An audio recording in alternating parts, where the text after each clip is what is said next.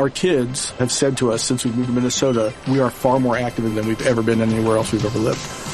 Moving to Minnesota opened up a lot of doors for us. Just this overall sense of community, the values that, Minnesotans have. It's a real accepting, loving community, especially with two young kids.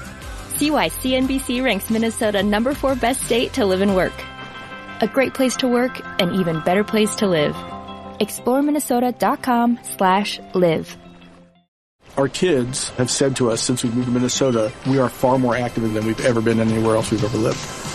Moving to Minnesota opened up a lot of doors for us. Just this overall sense of community, the values that, Minnesotans have. It's a real accepting, loving community, especially with two young kids.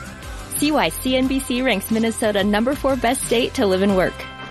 A great place to work, an even better place to live.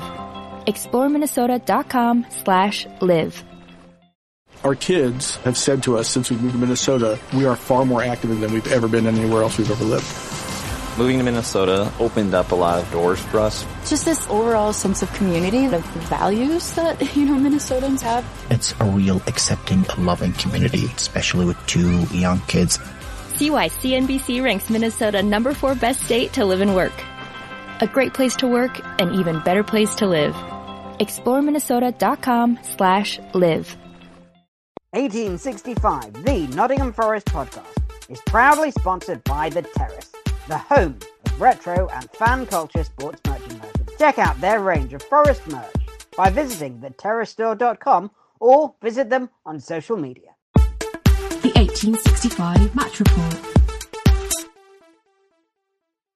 Welcome to the 1865 Match Report with me, the Maradona of the Midlands. Today we're looking back at the big lunchtime clash with our beloved local rivals, Derby County. A match where both tempers flared and flares flared. As I'm sure you all know by now, Forest came out with a 2-1 victory in front of a capacity crowd of over 29,000.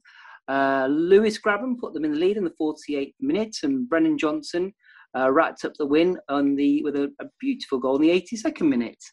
Lawrence pulled one back for Derby on 88 minutes through a penalty to leave a tense finish, but Forest managed to hang on. To put some meat on the bones of those match facts, we are joined today by our very own babyface assassin, Stephen Topless. Hi, Stephen. Hello. And also by Lord Barrington of Yorkshire, Baz. Hi, hey. Baz. Hello. Hi. So, we'll start. I just want to add, not only did tempers flare, flares flared, but I'm wearing flares. Oh, it's a full hat trick. Hey. More flares than a Bay City Rollers concert, you could say. Anyway, so, Stephen, I'll start with you. There's a surprising bit of team news to start the day with. Yeah, so Joe Worrell was out of the team, injured. The story is that he will be out now for the next 6 weeks. Obviously a key player out of that starting 11. But actually, when you look at the team as a whole, it wasn't too bad a miss with McKenna and Cook as the centre-backs and Maxlow returning to the left-hand side of a back four with Jed Spence on the right. Grabban and Davis continuing up front as they did against Millwall last week. And this more conventional four at the back with the way I saw it was the back four, then three in the middle of Yates, Colback and Garner, and then Johnson and Davis playing just either side of Grabban as a sort of an attacking front two just through the middle. So a slight change to the formation, but nothing that I disagree with that. Used. Oh, please go ahead, Baz. I'd say we started the game with a back three, with Yates playing on the right-hand side of the back three. But we changed it pretty quickly because it wasn't working. And I'd say Grabban probably was playing sort of a number 10 kind of role to start with. And then it probably shifted within the first 15 minutes. I mean, the first 15 minutes, the first half in general was awful. But what we were doing obviously wasn't working. And it sort of switched to more of a 4-3-3, 4-2-3-1 kind of thing. with Garner sort of playing the number 10 role a little bit. Oh, okay. And so would you say Derby were on top in that first period, first 15 minutes or so? I'd say Derby set out to stop us playing, and they did that very, very well. And we basically, the entire first 45 minutes, I don't think either team strung more than 2 passes together. Yeah, I mean, there's lots of scrappy fouls, I think, and no real patterns of play. Why didn't it work so well with the starting formation? Was Yates a bit too deep? Were we giving them too much control of midfield to Derby? I don't know about that. I think they were playing a back 4. And I think, the just balance of it was completely wrong, and it wasn't really sitting right. I was quite surprised as well because Yates was on the side, and he was. I can see why, Stephen, you'd have thought he was playing in midfield because he kind of sat between the 2 lines a lot. I think he wasn't really ready for this position that he was playing in. Before, when he's played in the back 3, he's played in the centre, and that's kind of it's fine if the centre back moves forward out of line, but if it's the one of the side ones, then you need the others to be ready for it, and I don't think they were. Yeah, from the sounds of it, it doesn't sound like we created much in the first half, and the only real chance fell to Derby. Is that right, Stephen? Yeah, the big chance was actually quite crucial because it fell to the one Derby player who you didn't want it to fall to, and that was Tom Lawrence. A nice bit of movement, passing the ball around on the edge of our box, and it comes to Lawrence in the middle of the penalty box, in front of goal, and somehow for a player of his ability, he drags it wide of the post, and that felt like a bit of a let-off for Forest. I wouldn't say that Derby were massively on top. I think what they did well was play a high line, which forced Forest back, and we almost didn't know how to combat that to begin with. That team sort of coming at us and playing more aggressively up the pitch. But I think had that Derby chance gone in with Lawrence, then we could have seen a very different game. Particularly when you consider the player who was on the end of that chance. I was expecting the net to bulge and was very surprised when it didn't. Yeah, sounds like a let-off for us. Were there any chances for Forest? Did they have any shots on target in the first half? I don't think we had anything on target. We had a couple of half chances. I seem to remember Yates having a bit of it. I think he had a shot that the keeper parried away. I couldn't tell from my position if that was on target or not, but that's the only chance of note I could think of in that first half, really. There wasn't a lot of creativity or movement from Forest, really, in that first 45. Yeah, in fact, Tom Lawrence is probably the only player that stood out in the first half, and not just for his missed chance, but right before half-time as well. Breaking through, and Samba goes down. I think it was Cook with him as well. And the 3 of them all collided together, and Brice Samba had the biggest lump on his head. I saw a photo of it on Twitter at half-time, but he was down for quite a long time, and we were all surprised that he was allowed to carry on in the second half. It looked like something out of a cartoon. I think you must have had that penny whistle sound when he got injured. I've never seen anything like that in real life. If anybody hasn't seen it, it was like having half an egg on the top of his head. It was huge. It really was a massive old lump there. So I think Tom Lawrence there, I think he's kind of pivotal to the entire story of this game. Yeah, because of that. Maybe this will go down as a Tom Lawrence derby in future years. Who knows? The only other sort of talking point that I think we need to mention from the first half was a foul by Lewis Grabban, which he got booked for. But I've heard some people suggest he maybe could even got a red card for that. What do you think? It's a hard one. I did see a replay of it, and it looked as if there was a foot left in there, but it all happened so quickly. I think it did look like there was a foot left in, but I wouldn't say that he was doing it recklessly or aggressively enough for it to be a red card. I didn't think it. I thought the yellow was a bit of a surprise. I thought, no, it wasn't a surprise, but I'd also have said I wouldn't have been surprised if nothing had been given at all. So to say it was a red obviously meant you'd seen something that I hadn't seen. Was Keenan Davis, that thing was out the first half as well? I don't know what happened with Keenan Davis. Oh, so he broke through on their keeper, and the keeper basically looked like, well, from where I was sat, it looked like the keeper took him out. That was the first half, yeah. So first half as well. But yeah, I think replays have sort of shown that there wasn't any contact, although that might be more to do with Keenan Davis sort of jumping to get out of the way. If he'd sort of left a leg in there, he would have risked maybe getting injured, but we could have got a sending off for a foul for it as well. But that's the balancing act you have to play as a striker. So that's the first half wrapped up with. Second half was a different story, though. Forest came out flying and got an early goal. Can you describe the goal for us, Stephen? Yeah, so Forest had a free kick about 2 minutes into the second half. James Garner puts the ball across towards the back post. It's nodded down by McKenna.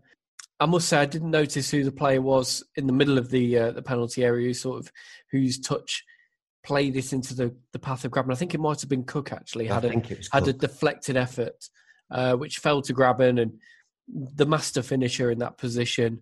He was never going to miss, was he? He put that one away clinically, and that was the perfect start to the second half, considering the stop-start nature of the first. To come out and score that goal immediately really gave everybody a lift, I thought. And I thought as well, you could see like this cloud of relief over our players, and we immediately started passing the ball after that goal went in. Yeah, I think the occasion had got to them, hadn't they, in that first half in particular, and I think that goal did release a bit of that, and you saw a lot more freedom in that Forest performance after that. So a better performance just brought on by sort of having a bit less pressure on them, and the sort of freedom to play with the advantage of a goal. Would you say Forest dominated the second half after that and dominated play in possession? Yeah, definitely. Especially, I think Derby tired, because the way they were playing was all about was not pressing really high up the pitch, but they were very, very closely marking us, and that's what was stopping us playing. So suddenly they had to take control of the game to try and get back into it. But also they gave us more space so we could then pass the ball about. And that also allowed Jed Spence and Brennan Johnson a bit more space and time, and their pace and creativity down the right-hand side was what was basically giving us the space to go forward and take the game to them. Yeah, and I think we maybe added a bit more creativity with Philip Zinkernagel coming on after about 68 minutes for Keenan Davis. I think it sounds like he helped to create a few more chances as well. Zink did really well. So the bloke next to me was furious when Davis went off. We can probably come back to talk about Davis later on, because I think he's quite interesting the way he played. But I think basically he's not played much football this season, so he's not really fit. So Zink comes on and he does add a load of creativity to us. But it kind of, in a way, it harmed us a little bit to start with, because Grabban sort of moved up front, but Grabban being Grabban, he was then peeling off wide a lot of the time. So a lot of our attacks, we were finding that the box was empty and there was no one there. Whereas before, Davis was like this pivotal figure right in the centre to receive the ball. So it kind of worked against us a little bit to some extent. If nothing else, Davis does offer a great deal of presence. But Zinkernagel was involved with the second goal, Stephen, Brennan Johnson's goal on 82 minutes. Do you want to just talk us through that? Yeah, and this was a great goal as well. Johnson picked the ball up in his own half, played the ball to Zinkernagel, who carried it. And it's worth watching back the goal, just how much ground Brennan Johnson covers. He goes from his own half to basically the Derby penalty spot in a matter of seconds, and he's there to finish off the cutback from Zinkernagel first time, and he buries it as well right into the far corner, takes it so well. A really well worked goal, and pleased for Brennan that he got on the score sheet, and also for Zinkernagel as well with the assist. It was a really well worked and really nice goal. Yeah, and sorry, Baz, you want to come in there? What I absolutely love about it was Brennan made it and then he finished it. That was what was great about it. It was a bit of pure vision to spot Zinkernagel making the run and to played this lofted long crossfield ball to open it up, and then to have him on the other end of it as well was just perfect. Yeah, I mean, if anybody's not seen it, it is well worth looking at, watching the goal and finding it somewhere, because it really is a thing of beauty. After that, we looked in pretty much total control, and it looked like it was going to be a nice steady coast to the final whistle until Steve Cook decided to give away a penalty with a silly challenge. You were probably closest to that, Baz. What was he thinking? Well, what really annoyed me about this, and I said this in the WhatsApp group, is just before, so Derby made this attack and they played like a through ball to, I don't know who it was actually, to one of their 48, I think it is. So I can't remember what his name is, but and Steve Cook does this brilliant, really, really good move where he pushes his body in between the player and the ball, and just basically his strength knocks the player out of the way. And I was turned to the bloke next to him and went, "That was amazing." And then the ball falls to one of the Derby players like a couple of seconds later, and it was Tom Lawrence, wasn't it? And so the ball falls to Tom Lawrence, and Cook then goes out towards the side of it and completely mistimes his tackle and just basically takes him out totally late, nowhere near the ball. And there's no way you could deny that it was a nailed on penalty, completely deserved. And Cook just, I don't know if he was just overconfident after his brilliant move a few seconds earlier or what, but he just lost his head. Yeah, he dived in. All he really needed to do was sort of stand up and be tall, big and tall, and block the path through to goal. But just, I think he had one of those psycho moments. He thought he was Stuart Pearce reincarnated and thought he'd go for a flying tackle, and it didn't go quite as planned. That gave Tom Lawrence the chance to pull a goal back from the penalty spot. There's all the usual shenanigans before the penalty, as you'd expect with Samba in goal, and he duly put it away nice and coolly, which sets up a tense finish. And there's lots more shenanigans straight after the penalty. Stephen, what happened? There seemed to be some sort of melee in the Forest net as they were trying to get the ball back. Yeah, so Tom Lawrence obviously was trying to get the ball back immediately after scoring the penalty, but Samba wouldn't let him do it. Basically, he was moved across, body checked him, blocked him away from getting the ball, and suddenly Lawrence takes exception, and it all starts kicking off. I think Samba actually knocked the ball out of Lawrence's hands.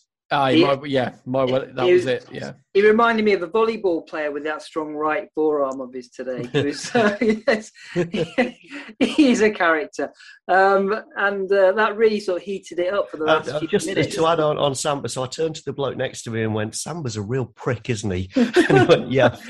And then I had this moment of revelation. Brice Samba is the Robbie Savage of goalkeeping. Yeah. I get annoyed with him not so much now, but before when he was playing with Sabri, it just when we started wasting so much time, we were 1-0 up, and you go, "Hurry up, just get in, we can score a second goal." And so how annoying it must be for opposition fans, I can't imagine. And the thing is, like, we used to joke that Jack Colback always had like a yellow card every 2 games, but it's Brice Samba that gets the yellow card every 2 games now. He's certainly got that reputation now. I think he's famous for it up and down the country, and the ill-tempered behaviour sort of continued after that. Ravel Morrison did a slightly mistimed challenge, and with his studs, I think, rolled off the ball, and it made it look like an over-the-top challenge on Philip Zinkernagel, and he received a straight red, which set off some more fireworks on the pitch, a bit more shoving and pushing and shoving, and argy-bargy. Samba was at it again. For some reason, he came all the way out. It's quite comical looking at him. He was sort of standing there with his arms held behind his back to show the referee that he wasn't doing anything, while winding up every single Derby player within earshot. But that sort of took the nerves up down to a slight edge, and Forest held on to another famous Derby Day victory. I think it's 10 derbies now with Derby where they've been unable to beat us. There's that Twitter account, Days Since Derby Beat Us. Please check that out if you want to know the exact number of days. But there was some more fisticuffs at the end, which will probably mean we'll both get fined £20,000 or £30,000 each. Derby obviously won't be able to pay that, so we're stuck with that. We'll pay it for them. We'll pay it for them, and that leads nicely to my next question. What was the atmosphere like at today's game? Was it a bit less acrimonious? Did the Forest fans show any sort of sympathy towards the Derby fans? We had there was loads and loads of money just flying out of the stands onto the pitch. It was brilliant. Oh yes, for anybody who hasn't heard this, it wasn't real money. It was photocopied money, I believe. Yeah. So don't get too excited. And what my favourite chant was, "We're going to have a party when Derby County die." Oh dear. Well, the milk of human kindness seems to have run dry on the banks of the River Trent. Well, I for one hope they manage to pull out the mess. Of course, yeah. I mean, we don't want them to die. We just want them to get relegated and then. Yeah, we just want them to go into a coma, not wake up for 6 years, and then come back and realise it was all a dream, something like that. But yeah, part of the raison d'etre of being a Forest fan is the hatred of Derby. I'm not sure it sort of, over the last 20 or so years when we've not had much to shout about, it's sort of come to help define us and shape our season slightly. It does have the appearance sometimes of two bald men fighting over a comb when we play Derby, but it's all good fun in the end. So Forest win 2-1, and we're looking good. Dare we be optimistic with 2 points, I think, outside the playoffs, or we were after the match? Is there a momentum building there for a promotion race, Stephen, a playoff push? I think there's a chance. Of course there is. When you're 4 points away, which I think is how it stands now after the games at 3:00 kicked off and finished. 4 points, the gap, with the best part of 20 games left to play. Absolutely, it's on. And Forest have as good a chance as anybody in that top 10, top 12 of breaking into the playoffs. And quite a few of the teams around us who do have games in hand will be playing each other as well. So there's potential for sides to be taking points off one another. So very confident about the end of the season. I'm not going to make any bold predictions that we are going to be in the playoffs for definite, but it's nice to be in that mix and in with a shout for the remaining third of the season or so. It's plenty to be excited about. Yeah, I mean, I think the business we've done early doors in the transfer window has certainly given us a boost, and certainly we look stronger now than we did a month ago. We can talk about Davis now if you like. Well, what about Baz? What has he brought to the team in your eyes? So it was that thing. He played down the centre. He could receive the ball. He could hold it up. He was very, very strong and physical. And although at times it quite often looked like the ball was getting trapped under his feet and he didn't really know what to do with it, the fact is it's stuck. And that's been a problem for us, is getting the ball to stick high up the pitch. And so even if he gives us that focal point, which we've not had for a very, very long time. Yeah, and I mean, I remember first match he played, the Arsenal game. I was very impressed with his touch and his hold-up play, and it really did, I think, add a new dimension to our play. I think if we can keep hold of Brennan Johnson, I think, as Stephen said, we've got as good a chance as anybody. But I'm just keeping my feet on the ground. We've been here many times before. So let's keep calm, but enjoy tonight. Forest won the Derby game, and we're back in action on Tuesday night with a home game against Barnsley, the match that was postponed due to COVID. and we'll be back with some form of match report after Tuesday for that. I hope you enjoyed the show. If you did, please leave a review and hit the subscribe button. Even if you didn't enjoy it, subscribe anyway. What else? You've got nothing to lose. So thanks for listening, and we'll see you soon.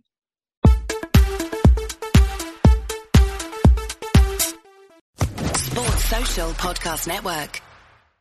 Our kids have said to us since we moved to Minnesota, we are far more active than we've ever been anywhere else we've ever lived. Moving to Minnesota opened up a lot of doors for us. Just this overall sense of community, the values that, Minnesotans have. It's a real accepting, loving community, especially with 2 young kids. See why CNBC ranks Minnesota number 4 best state to live and work. A great place to work, an even better place to live. ExploreMinnesota.com/live.